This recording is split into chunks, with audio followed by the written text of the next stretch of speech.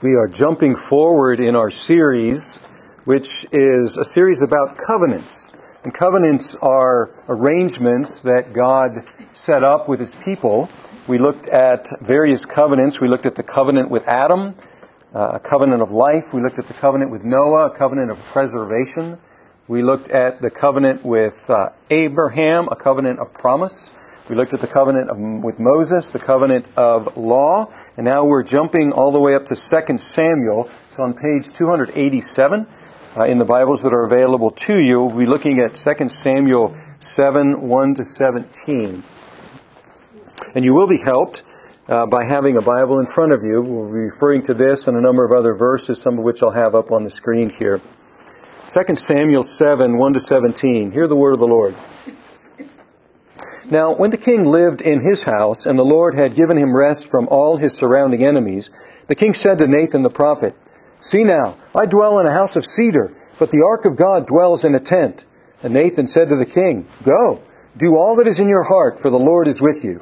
But that same night the word of the Lord came to Nathan, "Go and tell my servant David, thus says the Lord, would you build me a house to live in? I have not lived in a house since the day I brought up the people of Israel from Egypt to this day. But I have been moving about in a tent for my dwelling. In all places where I have moved with all the people of Israel, did I speak a word with any of the judges of Israel, whom I commanded to shepherd my people of Israel, saying, Why have you not built me a house of cedar? Now therefore, thus you shall say to my servant David, Thus says the Lord of hosts, I took you from the pasture, from following the sheep, that you should be prince over my people Israel. And I have been with you wherever you went, and have cut off all your enemies from before you. And I will make for you a great name, like the name of the great ones of the earth. And I will appoint a place for my people Israel, and will plant them, so that they may dwell in their own place, and be disturbed no more. And violent men shall afflict them no more, as formerly, from this time that I appointed judges over my people Israel. And I will give you rest from all your enemies. Moreover, the Lord declares to you that the Lord will make you a house. When your days are fulfilled and you lie down with your fathers, I will raise up your offspring after you, who shall come from your body, and I will establish his kingdom. He shall build a house for my name, and I will establish the throne of his kingdom forever. I will be to him a father, and he shall be to me a son. When he commits iniquity, I will discipline him with the rod of men, with the stripes of the sons of men. But my steadfast love will not depart from him, as I took it from Saul, whom I put away from before you. And your house and your kingdom shall be made sure forever before me. Your throne shall be established forever. In accordance with all these words, and in accordance with all this vision, Nathan spoke to David. Let's pray. Now may the words of my mouth and the meditations of our hearts be acceptable in your sight, O God, our strength and our Redeemer. Amen. Being an American, I guess, I don't get the whole attraction of monarchy. I've never watched one of those royal weddings, and I don't understand why Meghan Markle's closing a car door is newsworthy, and why that blows up the internet, because she made the tremendous mistake of closing a car door. Yeah, I don't get these sort of things. I don't get the attraction. I don't get the fascination with monarchy. However, after chaotic mismanagement and after multiple foreign invasions of a country, I could see why countries sometimes get attracted by having a strong man or a strong woman to lead, why they fall into dictatorship, or why they are attracted to monarchy. Well, that's exactly what happened with Israel. We have seen through this brief series how God called Abraham, and He brought him out of Mesopotamia. He made him His own, and He gave him great promises and said that he would become a great nation, and that through him all the nations would be blessed. And then we saw how that happened, that the people descended into Egypt, and in Egypt, while they were in Egypt, they became a great nation. And then through the leadership of Moses, they came out of Egypt. Through the leadership of Joshua, they invaded the Promised Land. But then they fell into this period, and it's called the period of the judges. These were strong men, and sometimes women, that God would raise up And some of them were noble, some of them were not so noble, but it was a very chaotic time. It was a time of being oppressed by enemies, and then having God raise someone up, and then being oppressed by enemies again. Very chaotic, very unstable. And so after that time, the people said, you know what we need? We need a king. All the other nations around us have a king. We need a king. And so they were attracted to this idea of monarchy. And so God gave them what they asked for. And He gave them a king named Saul. And he turned out to be pretty good at first, but he turned out to be a disaster. And then God raised up a king, a man after His own heart. And that's the one we meet today. And that's the famous King David. Now, the story as we pick it up today finds King David living in a house. Living in a house, we don't know about the construction of it, but it looked like a fine house apparently. And it says that he had had rest from all his enemies. Look at verse 1. Now when the king lived in his house, and the Lord had given him rest from all his surrounding enemies. Now this is just a very brief mention here, but what we have here is the culmination of 800 years of promise. We can go back 800 years to the promises to Abraham. And if you were here for that sermon, you remember that God said that He would give Abraham that land. Guess what? They finally have it. So this is a big deal. When it just says very briefly, when the Lord had given him rest from all the surrounding enemies, that's the fulfillment of God's promise to Abraham some 800 years prior. And it's also a fulfillment that they would have peace. God had promised that once they got into the land, once they conquered it, they would have shalom. They would have peace. We can look at a verse from Deuteronomy, and you see how this is promised during the time of Moses, some 400 years before the events of what we're looking at today. If you look at Deuteronomy 12, verse 10, it says, "But when you go over the Jordan and live in the land that the Lord your God is giving you to inherit, and when He gives you," what's it say? "Rest from all your enemies around you, so that you live in safety, then to the place that the Lord your God will choose to make His name dwell there, there you shall bring all that I command you, burnt offerings and so on." So He says, when you have rest from all your enemies, what is the Lord going to do? He's going to establish a place where they would bring their offerings, a tabernacle. Because up to this point they had this tent, the tabernacle that they brought out of Egypt, and it was going to be replaced by a temple. So the tabernacle was this tent, and it had long since rotted away. But if we go back to our text, where was God dwelling, as it were? He was still in a tent. And what does it mean by God dwelling in a tent? Well, there was this Ark of the Covenant, and this was the place where sacrifices were made, and this was in a tent. And David said, now wait a minute, I know the promises of God. He said that when we have the rest from all our enemies in this land, what's God going to give us? He's going to give us a place, a permanent place to have a temple, a house for His name where sacrifices will be offered. So David put two and two together, and he said, he was also kind of embarrassed apparently, that he was living in a house and God's ark was in a tent. So he says, I know what I'll do. I'll build a house. And Nathan says, well, that's right. God is with you. He favors you in all that you do. And you're reading the signs right. Because God promised that once you had rest, He would do this. So you're at the right moment. You're the right man for the job. That's how it starts. However, that night, God appeared to Nathan to set things straight. Nathan simply supposed. And by the way, this is the first time we meet Nathan the prophet. He plays an important role later on in David's life, but this is the first time we meet him.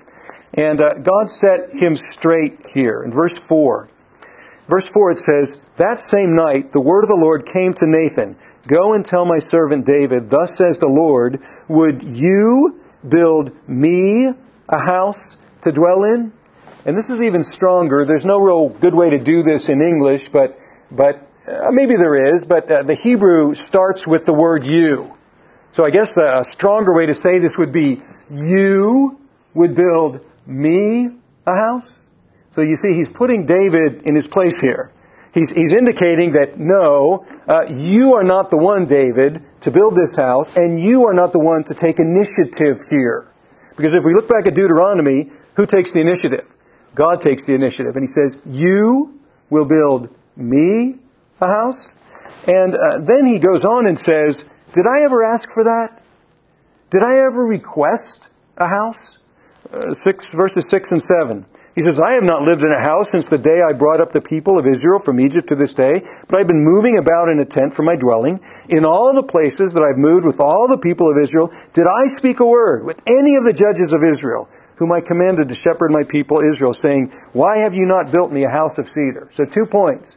He says, you're not the one, David, and by the way, I didn't ask for this. I never asked for anybody to build me a house. This fact serves as a reminder to us that we need to be careful about how we worship God.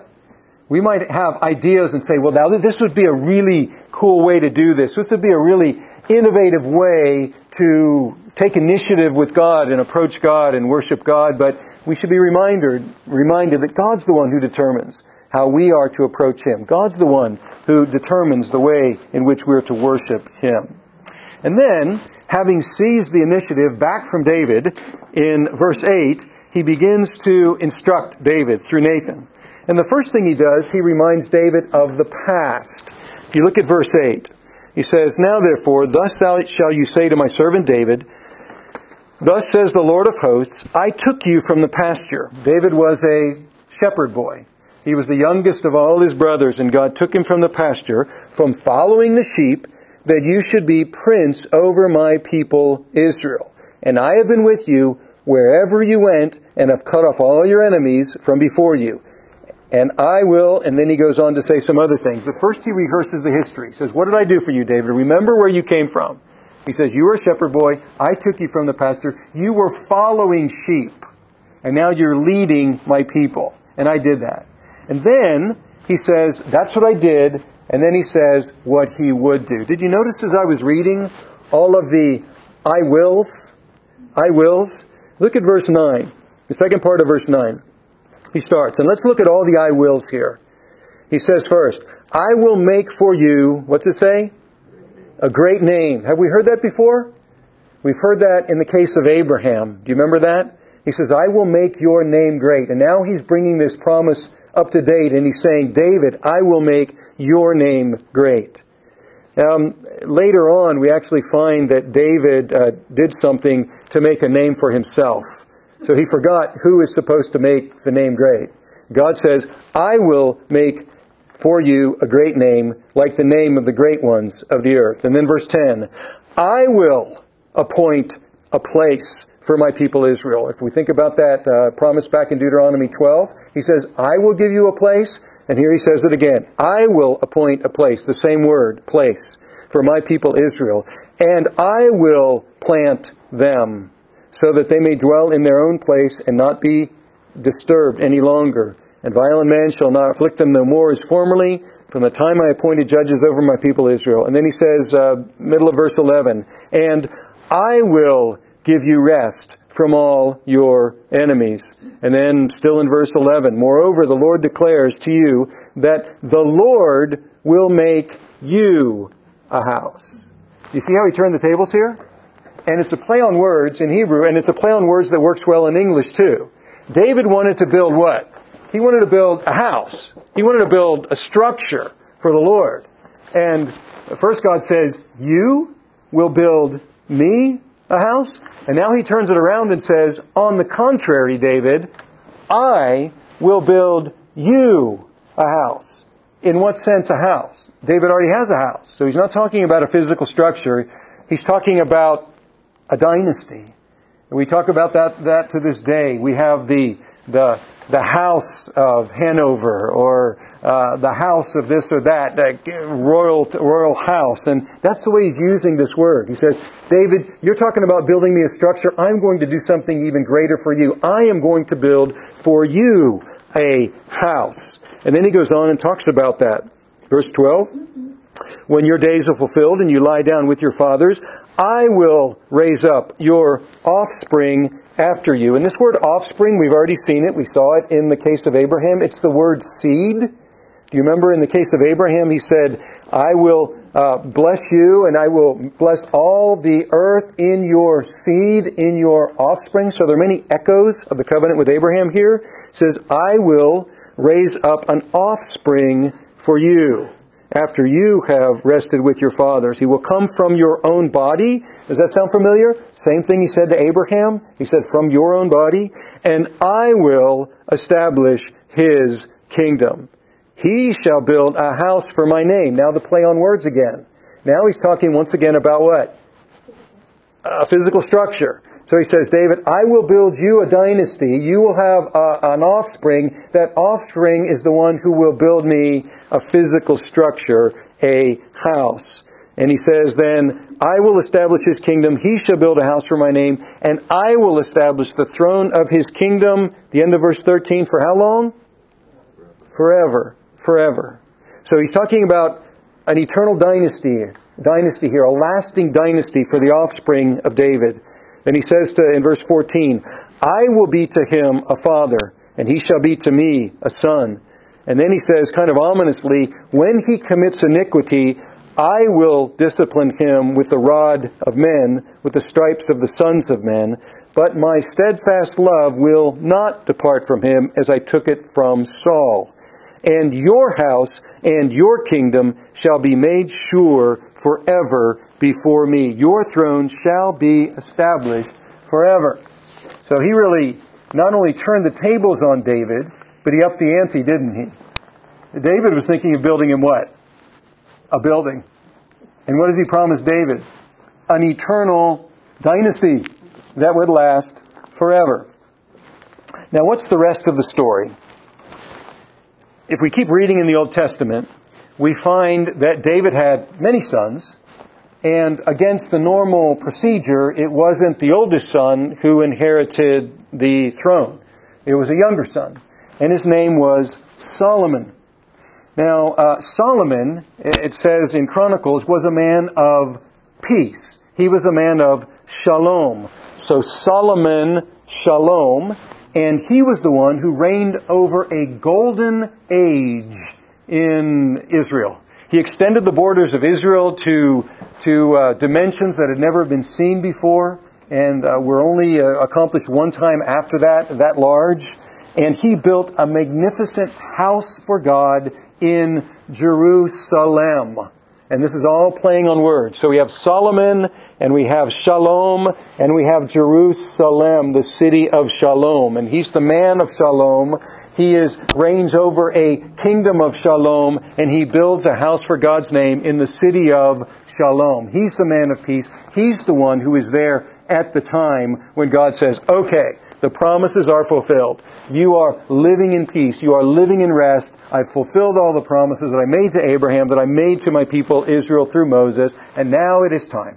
Now it is time for a permanent structure. The man of peace will build it, not the man of war, which is what David was. So, Solomon, the great constructor, the great builder of the house of God in Jerusalem. But then if we keep reading, we find that Solomon was good at building other things too. He had many women, hundreds of women, in fact, 300 wives and 700 mistresses. And those women were from different nations. And those women worshipped various gods. And so toward the end of his life, this one, who was the wisest man on the planet apparently at that time, this one who had built the house for God in Jerusalem, ended his days building altars for false deities, for false gods, to please all of his various women. And what did God promise to do? That if he committed iniquity, if the offspring of David committed iniquity, God said, I will discipline him. And if we keep reading, we find that that's exactly what happened. God disciplined Solomon's dynasty. And right after Solomon was gone, his son took the reins of power, and his first official act, in his first official act, he lost 10 of the 12 tribes of Israel. That was a start to his reign. So from the dynasty of David, God took away 10 of the 12 tribes of Israel and reduced their territory significantly. And then over the next decades, he chipped away more and more and more, and eventually took away the temple. It was destroyed by the Babylonians, took away Jerusalem, that city of peace, took away the land from the people, and took the heirs of David's throne off of the throne, and they didn't reign any longer. This is not quite how the Old Testament ends. It ends with a flicker of hope, but just a flicker. Because it ends with the people back in Jerusalem, and they built a much more modest version of the temple. And they didn't have a throne anymore, but they had an heir of David who was serving as governor under the thumb of the authorities far away. But this hardly seems in keeping with the promises. The promises were great and grand, and the promises were for a dynasty that would last forever. And we get to the end of the Old Testament, we don't have a dynasty anymore. We don't have land. We don't have a glorious temple. We don't have a throne. We don't have David's heir reigning on the throne. What happened to these promises to David? Well, it's interesting to know what happened, because even in the Old Testament, we find them scratching their heads and saying, what went wrong? What happened to these promises to David? Why is this not working out like it looked like it was going to work out in the time of Solomon? It looked like Solomon was going to take things up and up and up, but he crashed and burned, and the whole nation crashed and burned. And where are these promises that God had made to David? And we find the prophets wrestling with this question, what happened? And the answer that they gave is that God was going to do something even bigger than He had promised. Even bigger than He had promised. And we have verses like in Isaiah chapter 9, verses 6 and 7, that say this, "For to us a child is born, to us a son is given, and the government shall be upon His shoulder, and His name shall be called Wonderful Counselor, Mighty God, Everlasting Father, Prince of Peace. Of the increase of His government and of peace there will be no end. And on the throne of David and over His kingdom, to establish it and uphold it with justice and righteousness from this time and forevermore. The zeal of the Lord of hosts will do this." And then if you look, for example, many verses, but if you look at Jeremiah chapter 23, verses 5 and 6, say something similar. They say, "Behold, the days are coming, declares the Lord, when I will raise up for David a righteous branch, and he shall reign as king and deal wisely, and shall execute justice and righteousness in the land. In his days Judah will be saved, and Israel will dwell securely. And this is the name by which he will be called. The Lord is our righteousness." What's going on here in the prophets?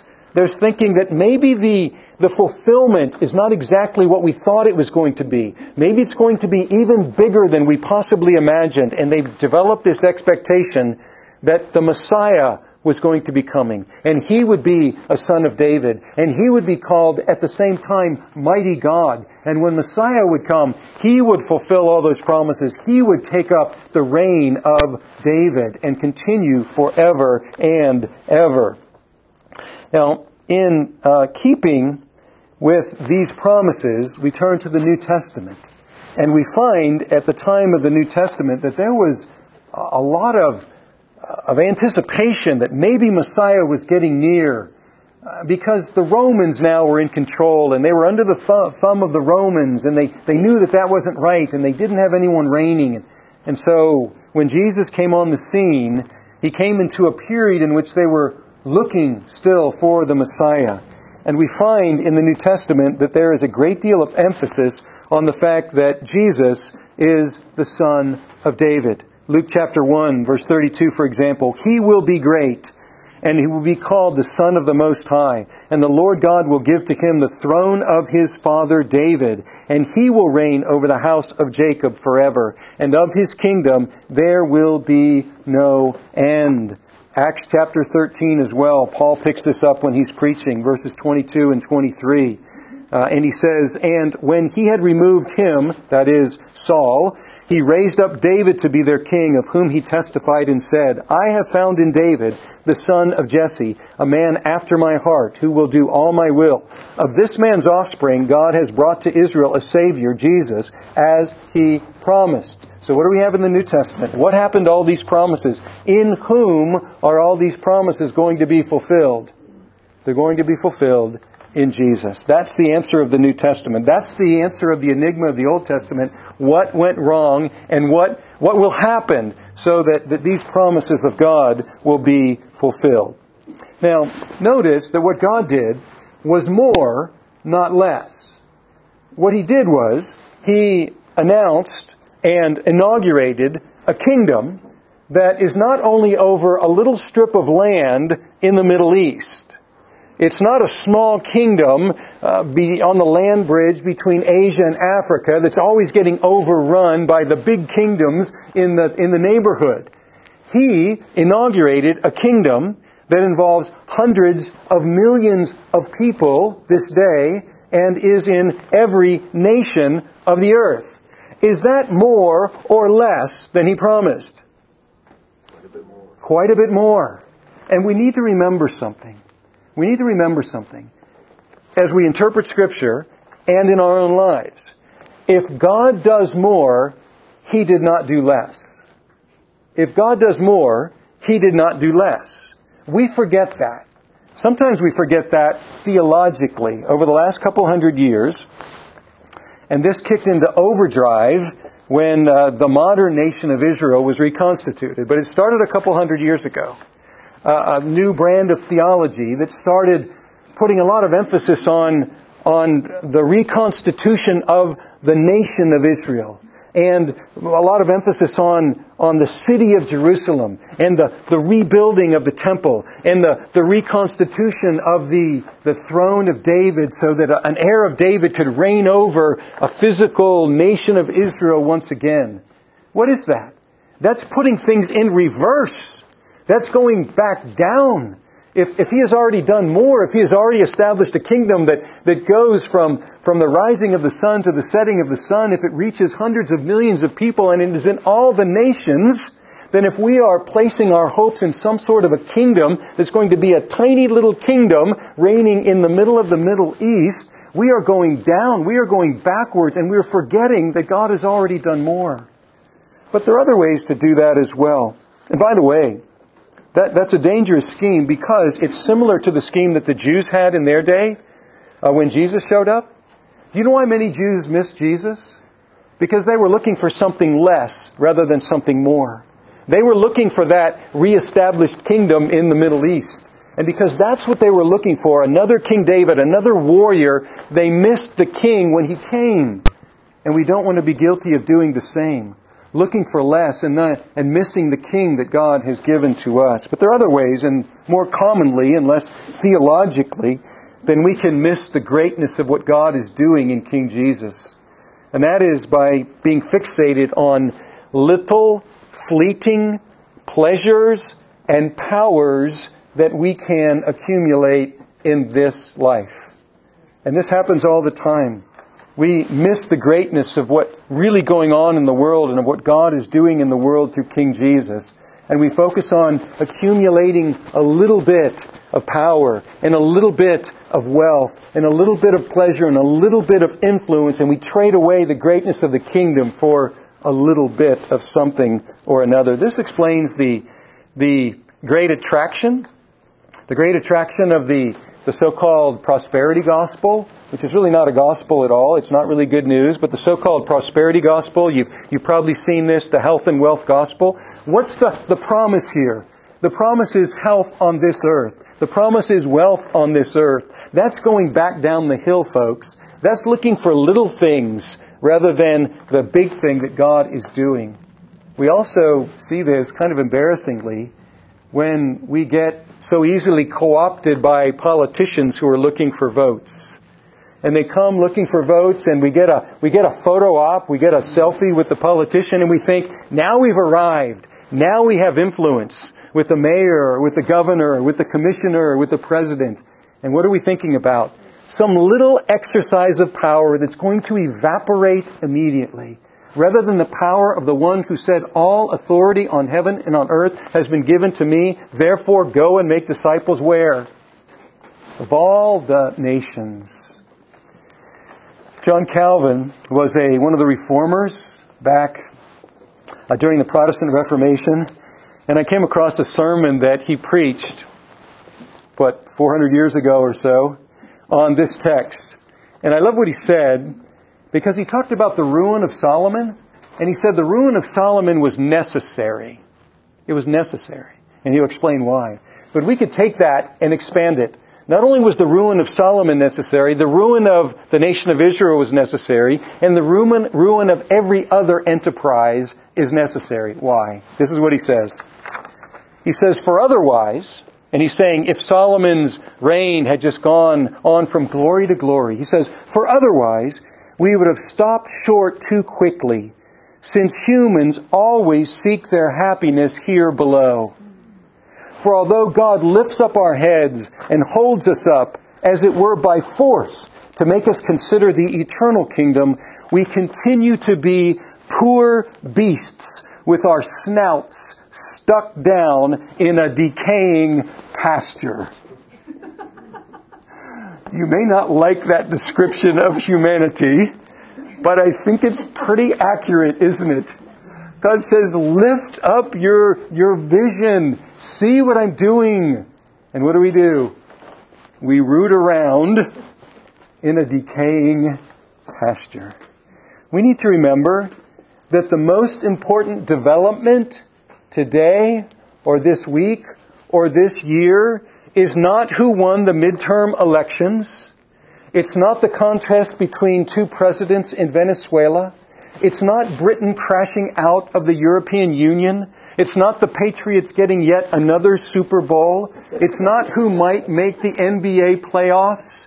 It's not who will win the March Madness competition. It's not the soaring or the crashing of the stock market. None of these things are the big news of today or of any day. The big news is this, that Jesus has all authority in heaven and on earth. And what is He doing with that authority? Although you may not feel like it at this point in the history of the American church, I want you to know what He's doing. He is expanding His kingdom by leaps and bounds, and people are pouring into that kingdom from all over the globe. He is building His kingdom, and this is a kingdom that will never, ever diminish, that will never, ever pass away. That's the news of the day, folks. And the challenge for us, like Calvin said, is to get with the program, to align our lives with what's important in life, to align our values, to align our priorities with what God is doing in this world. And what's that? He's inaugurated His kingdom, and He's building His kingdom. And that kingdom one day will be consummated, because that kingdom is a kingdom that lasts forever. Let's pray. Our God, at least I have to admit that I'm a lot like Calvin describes. You call me to lift up my vision to what's really going on, what's really important in the world. And I root around in some decaying pasture. Oh God, I pray that You would help us to focus on what is really going on in the world, what's really happening, what You are doing, and what You've been doing for thousands of years, and that You will do until the kingdom is consummated, until it has reached all the nations and drawn in people from every tribe and tongue and people and land. We pray, O God, for ourselves as a church, that we would never lose sight of what You're doing. And I pray for each one of us that You would enable us to align our lives day by day with the kingdom that You have brought and the kingdom that You are bringing. And we pray, O God, that You would use even us so that Your kingdom would come and Your will would be done on earth as it is in heaven. And we pray this in Jesus' name. Amen.